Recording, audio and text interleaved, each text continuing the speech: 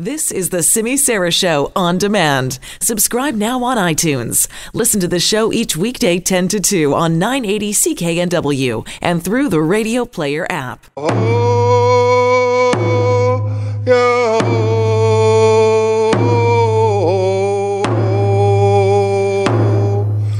Those are some of the sounds in Victoria today. Those are drummers from the Lekwungen Nation playing inside the BC legislature.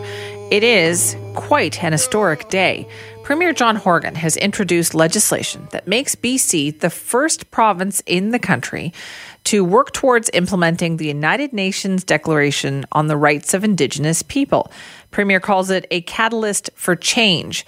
It mandates the government to bring provincial laws and policies into harmony with the aims of the declaration. And so what does this declaration do? Well, it gives Indigenous peoples the right to redress or compensation for traditional lands that are used, taken, or damaged without their, quote, free, prior, and informed consent. But the BC government maintains that that does not mean a veto over resource projects.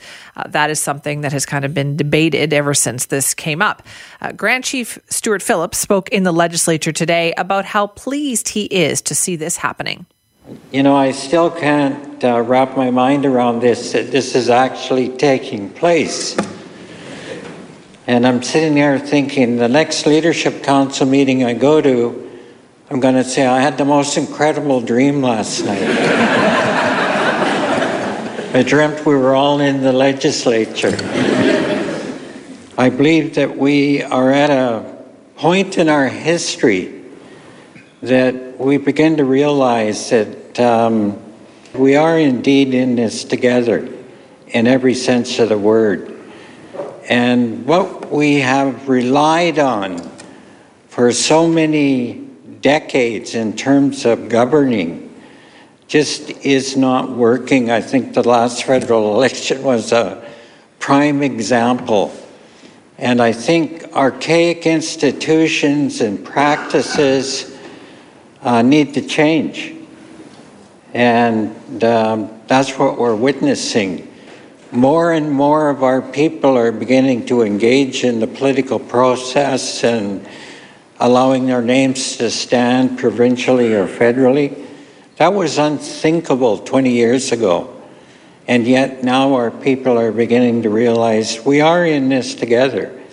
And we need to be part of the institutions that determine the well-being of our families and our communities. And I think that's very positive development. That is Grand Chief Stewart Phillips speaking in the legislature today about this legislation. Meanwhile, Premier John Horgan also told the legislature that he is determined to walk a path of reconciliation. BC is the first province to put in place a declaration on the rights of Indigenous peoples, to bring the UN Declaration into law. This bill is critically important because Indigenous rights are human rights.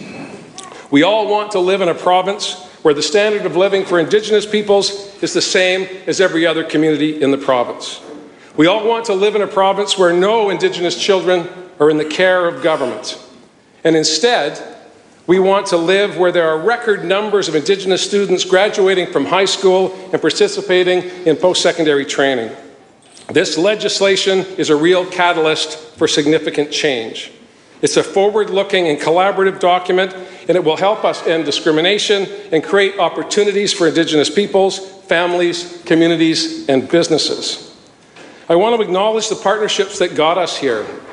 This legislation would not have happened were it not for the leadership of the Union of BC Indian Chiefs, the First Nations Summit, and the Assembly of First Nations BC branch, Terry. We have taken a great step forward today. But the patience and advocacy of Indigenous leaders, whether it be the First Nations Leadership Council or those represented in the House today and indeed across British Columbia, their patience, their tolerance, and their perseverance and advocacy for not more than anyone else has, but the same as everyone else has. Not to take rights away from people, but to share in the abundance and bounty of the lands that they have populated for time immemorial. That is Premier John Horgan. Now, there's a lot of people at this event at the legislature today, right? Because this is a big deal. This is modeled on the legislation that made it through the House of Commons federally, but then died on the order paper in the Senate because the election got called. So BC is doing something that the federal government was moving towards doing as well. So because this is such a momentous occasion, and because everybody is there in Victoria, we wanted to obviously talk to somebody about, well, what does this really mean? How do we put this into practice? What is the long-term outlook for this? Because it is something that will have decades and decades of impact here in BC, but they're all at the ceremony at the legislature. So we are going to have to wait to have that discussion, but we are definitely going to be doing it because you have questions like I have questions. Like, what does this really mean? Will this mean progress?